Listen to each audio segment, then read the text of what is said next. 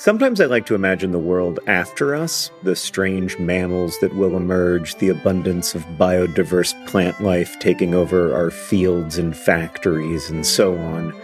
I don't think this world will be better. I maintain that we are the most interesting thing to happen on Earth, and there is real beauty and meaning in our curiosity and compassion, even as we also cause and witness so much suffering.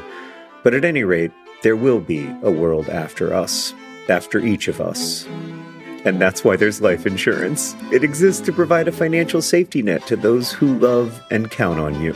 Policy Genius's technology makes it easy to compare life insurance quotes from America's top insurers in just a few clicks to find your lowest price. With Policy Genius, you can find life insurance policies that start at just $292 per year for $1 million of coverage.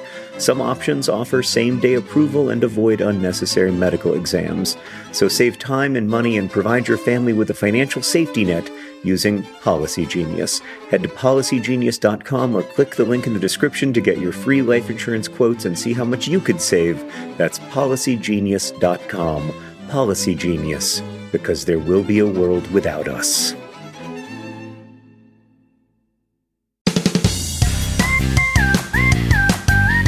Hello, and welcome to Dear Hank and John. Or as I prefer to think of it, Dear John and Hank. It's a podcast where two brothers answer your questions, give you dubious advice, and bring you all the week's news from both Mars and AFC Wimbledon. John. Yeah. What if I was like fishing, but for a bunch of dolphins? Would it be a podcast? I don't know. That's not that bad. Except that I don't feel really bad about fishing for dolphins. It seems like you definitely shouldn't do that. Yeah. I was just thinking while you were telling that joke, because I always zone out during your dad joke period. I was thinking about how it's always been ludicrous that this podcast shares all the week's news from both Mars and AFC Wimbledon, but it's never been more ludicrous than it is right now.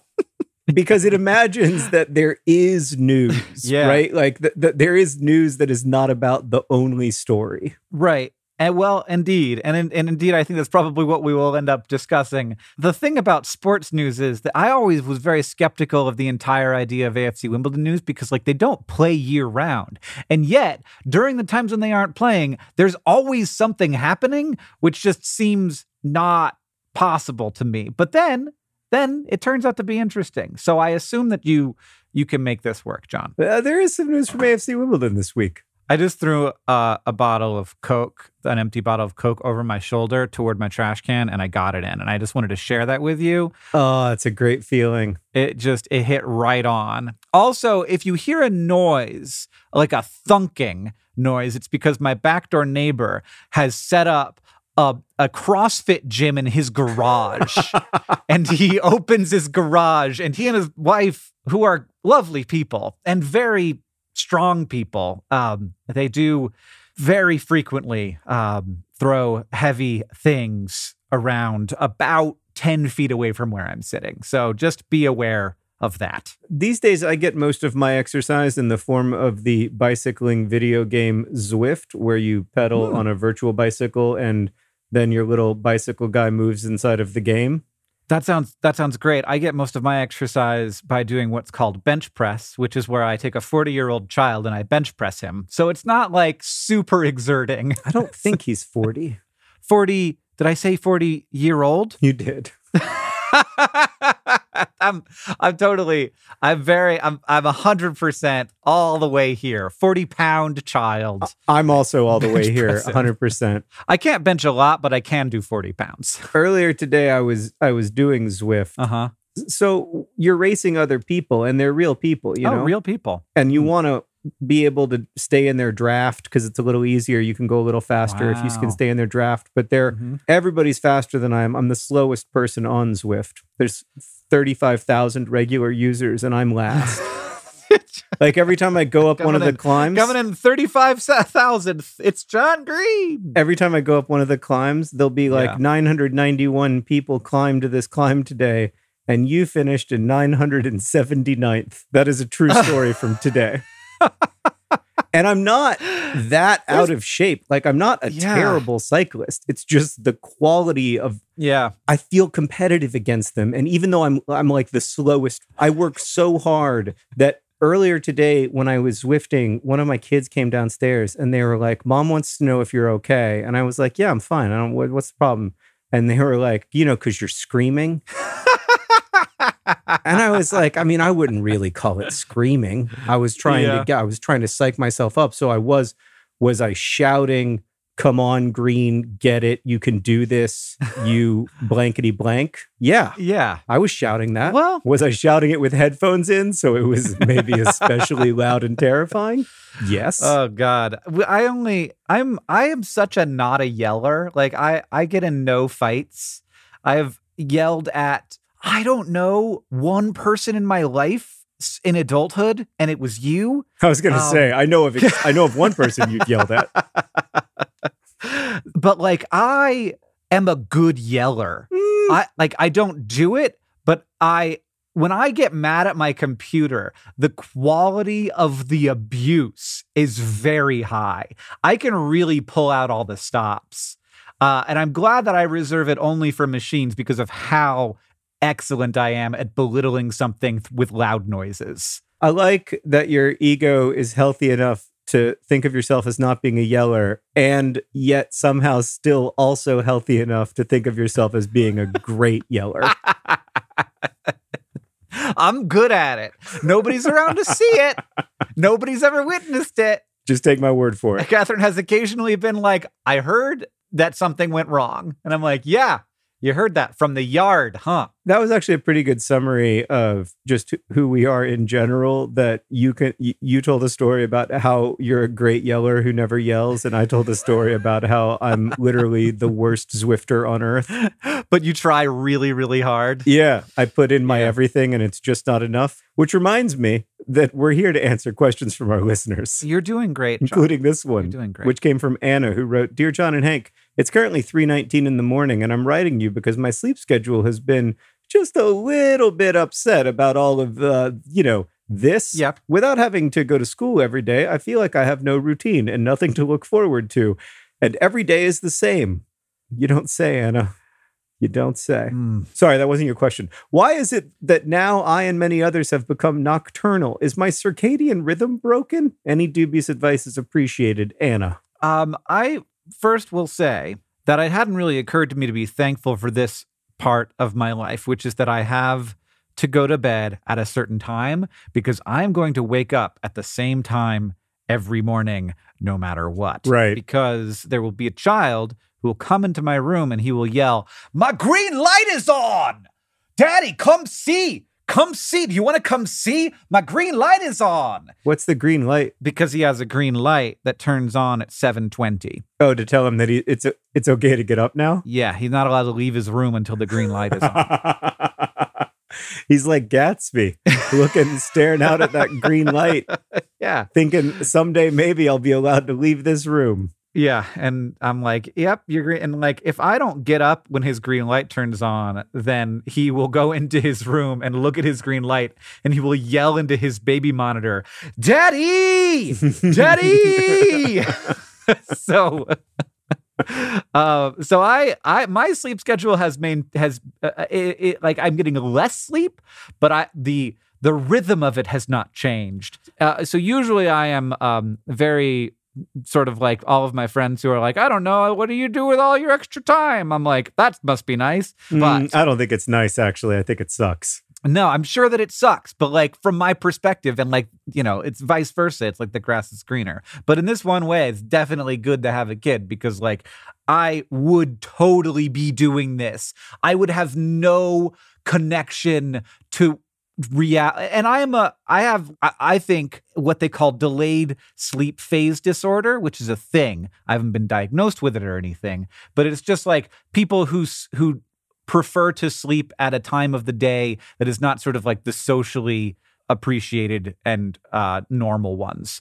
And so I for my entire life up until the time when I had a child, I went to bed at 2 to 3 in the morning and I woke up at 10 or 11 in the morning. And that's like totally natural for me. And so I'm sort of always a little bit uncomfortable well, ever since having a child, but like it's worth it and everything. But I would totally let myself completely lose all track of connection with reality if I didn't have any structure to keep me in it.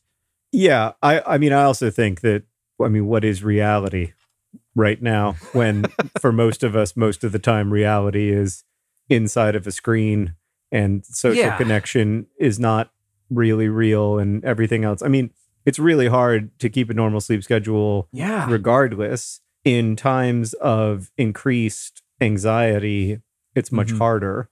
I wake up almost every morning at 4:00 in the morning. I'm up for an hour and then I go back to sleep. I don't go to sleep until much later than I'm accustomed to going to sleep or than I like to go to sleep. But that's because my kids are also going to sleep later because it's also hard for them. Yeah.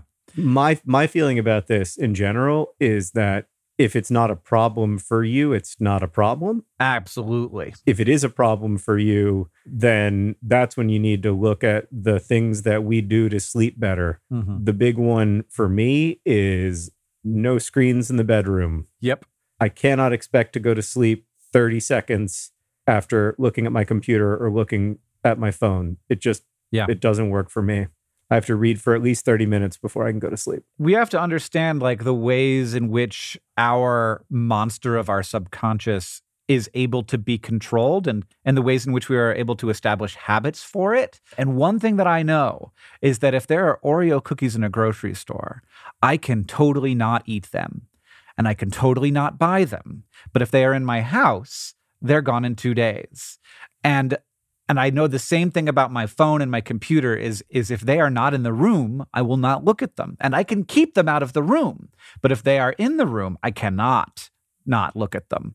You know, and this may be different for you. Like where my self-control is able to take control is the place where I need to let it take control. Because there are places where it cannot take control. And I need to understand the fact that like the things that I want to be in control of in my own body, I am not always in control of. No, I mean, now more than ever. It's like, it's like a sort of uncomfortable thought, but it's like super liberating for me to know that there are pieces of me that I cannot control every action that I take, and I need to figure out the times when I can be in control. And also understand that there are times when you can't be in control, and that there's nothing you can do about that, and that it's not your fault. Sure, there's a lot that we don't choose in this life. Yes, and part of the madness of contemporary social orders is the belief that every person has complete choice in how their life turns out. And that's just not true. It is a madness. It is a madness, John. This next question comes from Marissa, who asks, Dear Green Brothers, growing up, I was always taught to treat a book as sacred and to never write or make any marks in it, even my Bible. The Bible is one of the more sacred books, but this past Christmas, I got Lin-Manuel Miranda's book, Good Morning, Good Night, and the illustrations are just begging to be colored in. How do I convince myself it's okay to draw in my copy of the book, Marissa? You just got to be subversive. You got to feel how dangerous this is. You got to break a rule, Marissa. It's quarantine. Is that what we're calling it? Have we decided that? Apparently. Because it's not really quarantine. Like it's not the textbook definition of quarantine, but of course, words evolve as times change. And so I think we're stuck. Yeah. I think we need a word for it. And I think quarantine is a really good word for it. And so I think we just need to expand the definition of quarantine. We're announcing it here. That's what we're calling it, at least among Hank and John, for the foreseeable future. Yes.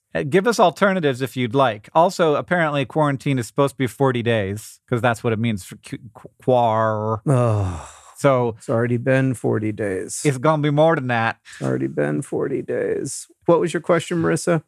Here's the thing. Marissa, the thing I find funny about your question is that when I was growing up, the Bible was the only book I was told I couldn't write in. I thought you were allowed to do whatever you wanted to a book because it was your book. Mm-hmm. It wasn't. I mean, the Bible isn't your book. No, I always felt like the Bible was more sort of mine and trust, you know? Right. But then I remember years and years ago, I visited our cousin Bernice, rhymes with furnace. Yeah. Hank in Tennessee. It's important because it's not Bernice. And Bernice showed me her family Bible that had like an actual family tree. Like it was an illustration of a tree that showed where my grandmother was and where Bernice was and where their grandparents were. And it went back way, way back. And I was like, thank God someone wrote in this Bible. Yeah. And that's the thing, Marissa, when your future self looks at the way you drew in those illustrations, your future self is going to be delighted. Like, I love rereading my books from college or high school and seeing like the dumb crap I underlined back then and thinking like, no, current me knows what to underline. Now is the time at which I am not a dope. yeah, right. It is this moment. It's weird how it's always now. Like it's always now that I've just realized what I needed to realize in order to become fully enlightened. Yeah, is there ever a moment at which I will not look back at me 5 years ago and be like, oh. I hope not. Oh. I hope not. That's right. That's how it should be. Got to keep growing. That reminds me of something Muhammad Ali said once, that the man who views the world at 50 the same way he did at 20 has wasted 30 years of his life. Ooh, wow. Yeah. It's good stuff. That's great stuff. Got to break that out on the debate stage when somebody accuses somebody of flip-flopping.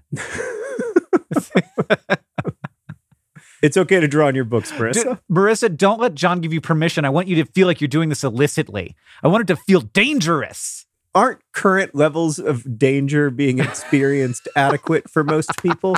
I have to say, I feel like my current level of danger is like adequate. I don't know that now is really the time we need to be like, oh, let's try base jumping. Yeah. All right. This next question comes from Amanda, who writes, Dear John and Hank, where does the phrase the high seas come from? How can a sea be high? It doesn't make any sense. Thanks, Amanda. They are all at the same level. There is literally a term for this. Yeah. It's called sea level. Indicating that the sea is all at one level. Yeah. So I don't know the answer to this question. Well, John, we are recording this on 420. So is it just that the pirates had a lot of weed? No, we know it's not that. I've always thought that it was that the waves were high. It was an area of the sea where the waves are high. And of course, if you average it out, and this is always the case, if you average it out, then it would just be flat because the troughs are as high as the waves. But altogether, that wave seems very high, and we're moving from low to high very rapidly out on the high seas. Arr. That's also what I think. That, or it's like so deep that it's high compared to the bed of the ocean. Maybe. Yeah, that's definitely it. Because when you're in the low seas, that's like where it's shallow. Yeah, this sea is low. Right, it's like 3 inches low. Yeah, we're basically right on the ground still. But when you're in the high seas, that's when the ground. Where is it? Who knows? You cannot swim to the bottom. No, or at least you really don't want to. Hank, by the way, I love that idea that no matter how high the waves are, it's still on average flat. I'd love to be with you on a boat in very dangerous seas and have you explaining that idea to me. On average, though! And I'm like, take the mean! I'm barfing. And you're like, actually, in some ways, this is flat. It's also a little bit how I feel about April of 2020 in general. Mm-hmm. I feel like there are a lot of people out there who are saying like, on average, things are quite flat. And I'm like, yeah, but like nobody's lived experience is on average. No, indeed. John, this reminds me, so you probably know that SCUBA stands for self-contained underwater breathing apparatus. I did know that. Did you know, though, that TUBA is also a acronym? What is it an acronym for? Terrible underwater breathing apparatus. No. The dad jokes are a part of the podcast, and they're at the beginning, and we are not at the beginning, and that is unacceptable to me. It is a great image, though. I will say this. It's a great image of somebody going way underwater with the tuba and just being like, oh, I've made a horrible miscalculation. This isn't working at all. All right. On average. Anyway. On average, we're not even underwater, really. We're right at the surface on average. Yeah, I mean, if you round up, we're fine. Just... That also reminds me of all the people who say remain calm or don't panic. Mm-hmm. And it's like, yeah, no, I want that. Right. Well, first off, now is not the time for panic. Never is the time for panic. Yeah, and it never helps. I really dislike the phrase remain calm because it wrongly implies that I was previously calm. At any point. So don't tell me what I was feeling. Yeah. That doesn't help me remain calm at all. That gets me going. Yeah. And secondly, why would you say remain calm unless there were cause for concern? Yeah. No one's ever said like, remain calm, I got you cookies. It's always like, remain calm, the airplane is not taking off after all. Yeah, yes. You were saying remain calm, and yet I cannot buy a burrito. Yeah. This doesn't seem like a normal moment. Yeah.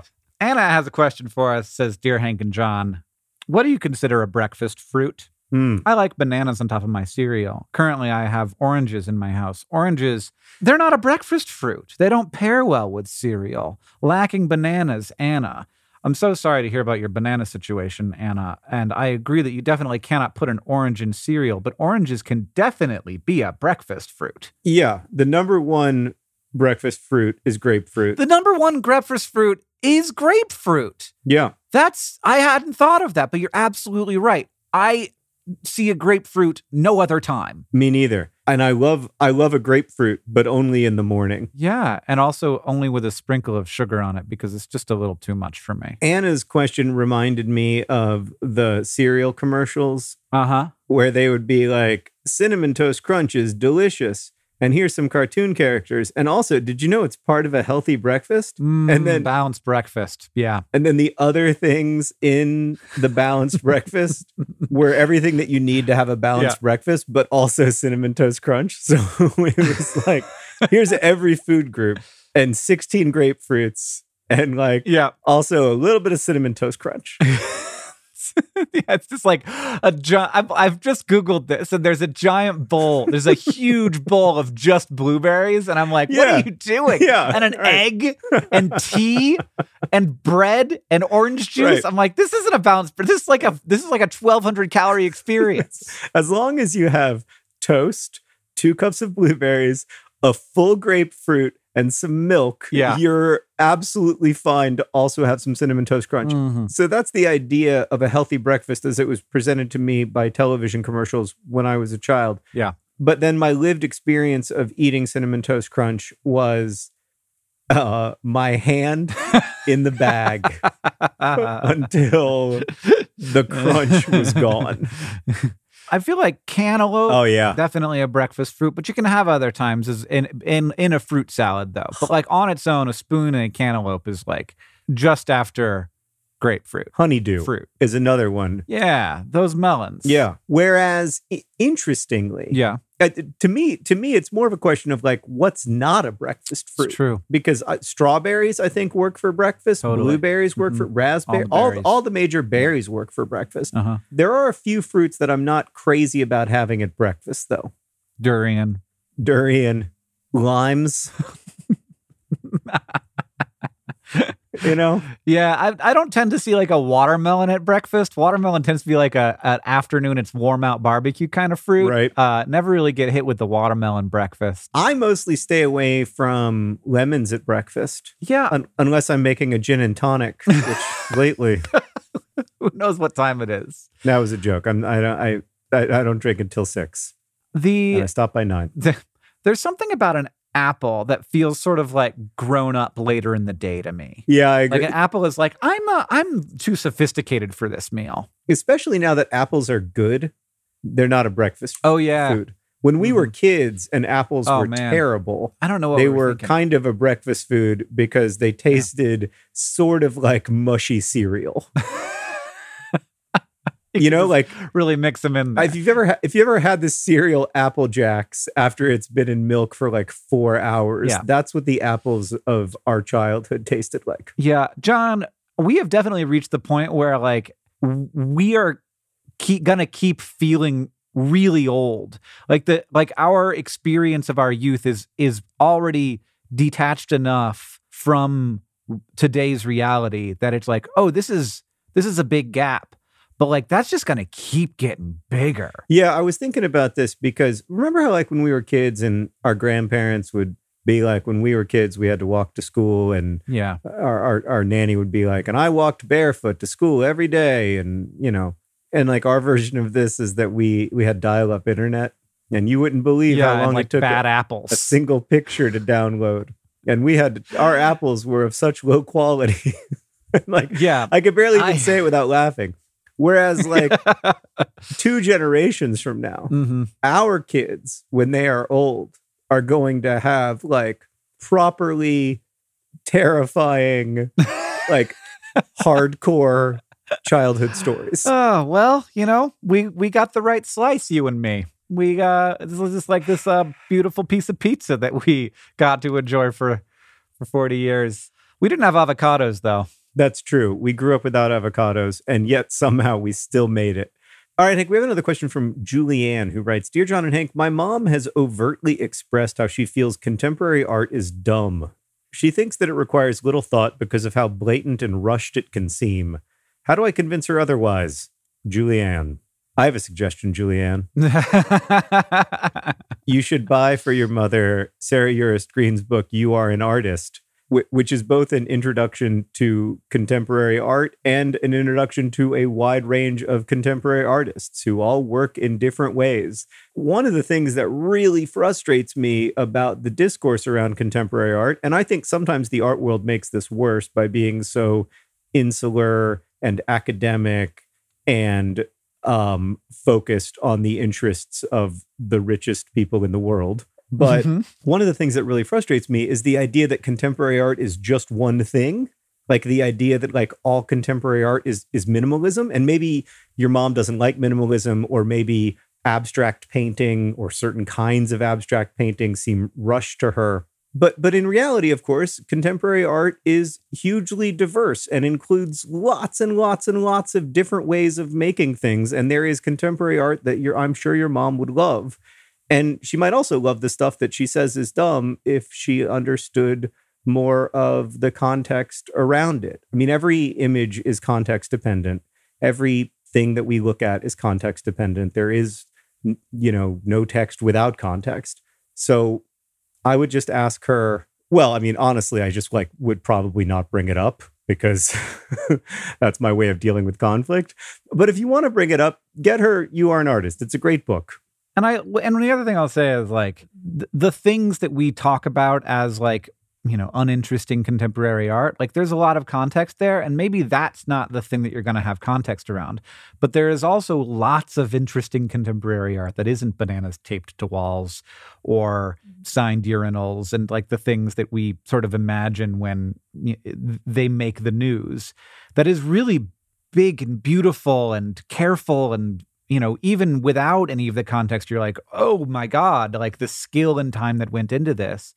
And that, you know, having people in my life who can help me find those things really changed my mind about that stuff, because there is so much out there that is really deep and careful and also done with, you know, just sort of like a tremendous amount of time to create something that is exactly what the artist wanted to create. And yeah, I had no idea that stuff existed until Sarah Urist Green became a part of my life. But now Sarah Urist Green can be a part of your life through this book, You Are an Artist, which is available in places where they sell books. Which reminds me, John, that this podcast is brought to you by all the great stuff that Sarah has shown me over the years, every time she's had a chance. So I really do appreciate that. Me too. And the podcast is brought to you by the low seas. The low seas, when they're just up to your ankle or so.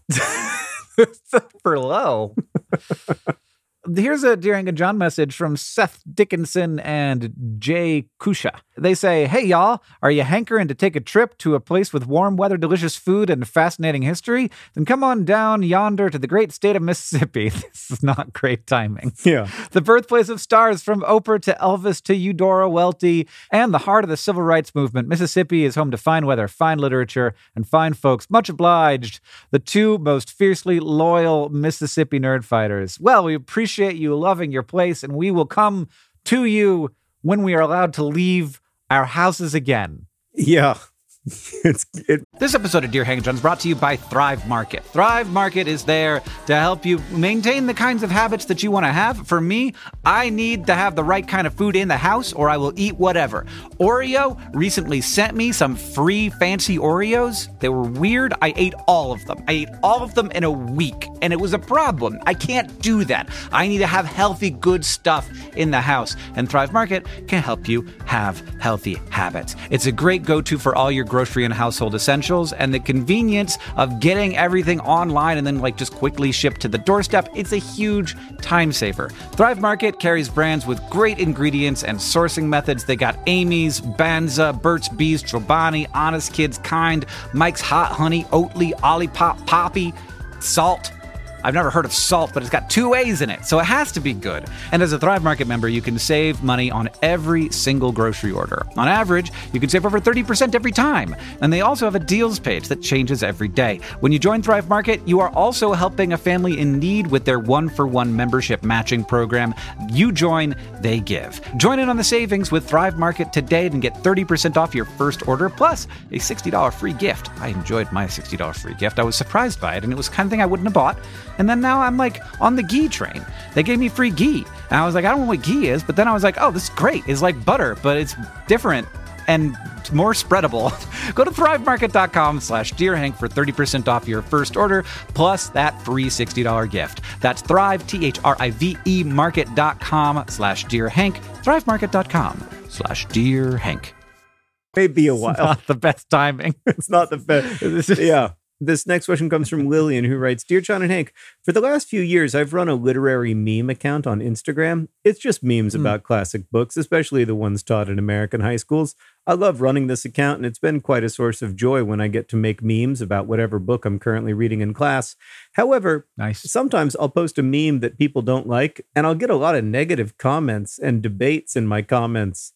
I don't like having this negativity on my account, but I also don't want to turn off the comments or censor them.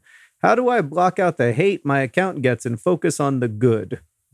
I have no idea, Lillian, but my brother is kind of an expert in this. I mean, only in that I have had lots of practice and that I have thought about it. But you still use the tools of the social internet. Right. Whereas I had to quit because I couldn't handle it. Yeah, well, somebody was like, if you can't take the heat, get out of the kitchen. And I was like, wait, I can leave the kitchen? And then I did. Nice. Maybe one thing to say is that it's a thing that is bad about the internet is that it is very easy to say something mean and not think that it's going to have a big impact because that person's not going to see it, or it's just little me having a little thing that I'm feeling at this moment. But our brains are designed to weight negative experiences more heavily because of all kinds of important cognitive biases that developed while we were evolving. So the ease of saying something negative has increased while the feeling of experiencing something negative has not changed. What I try to remember is that oftentimes the shouting is one, a minority, is two, maybe something where people feel like they need to shout in order to be heard. And that's might be their experience of the internet, is that there isn't sort of nothing really gets done without outrage.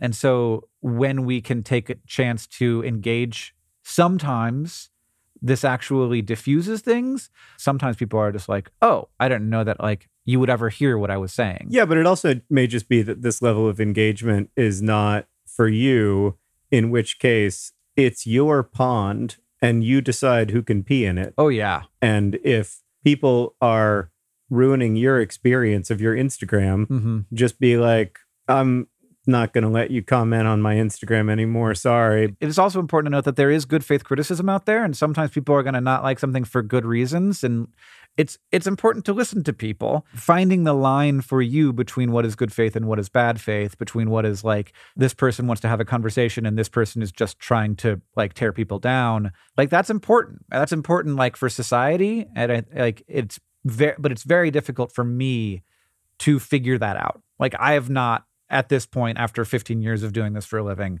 been able to figure out exactly where that line is.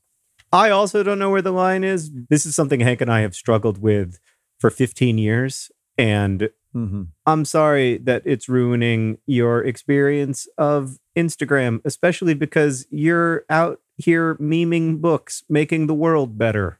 Like, thank you. Thank you.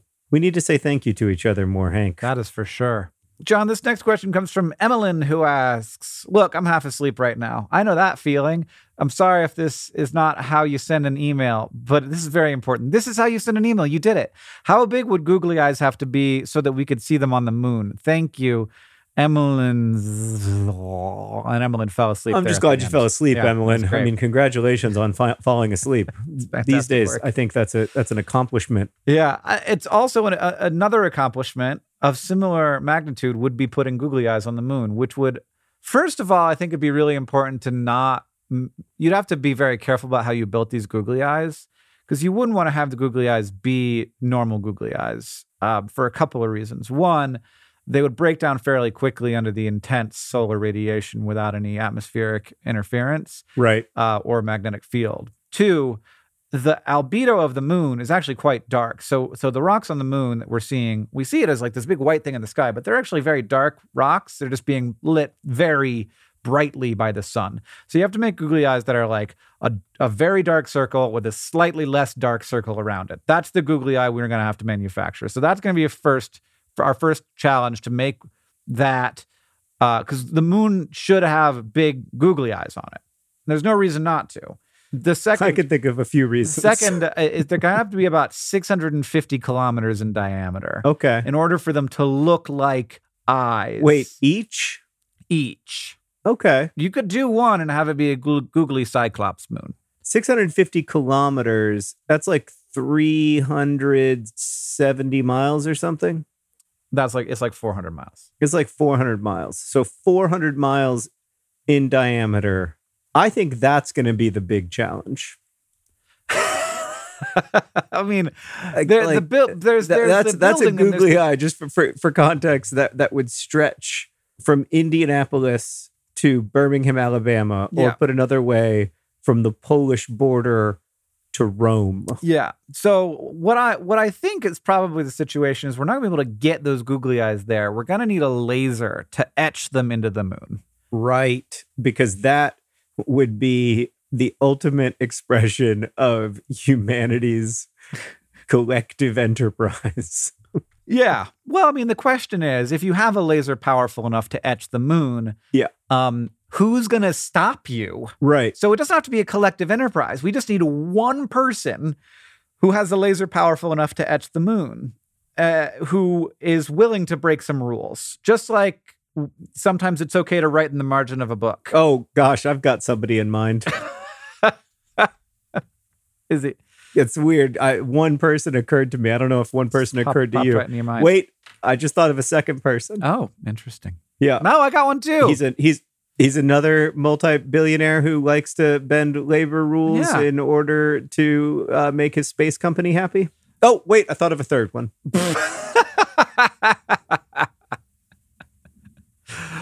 This is what they're all actually trying to do. It's all a ruse. They're just in a space race to etch googly eyes onto the moon. I mean, they are literally in a space race to do a version of that where they prove to the other billionaires who like to flout labor rules that they are the best at being a billionaire who can flout labor rules. It's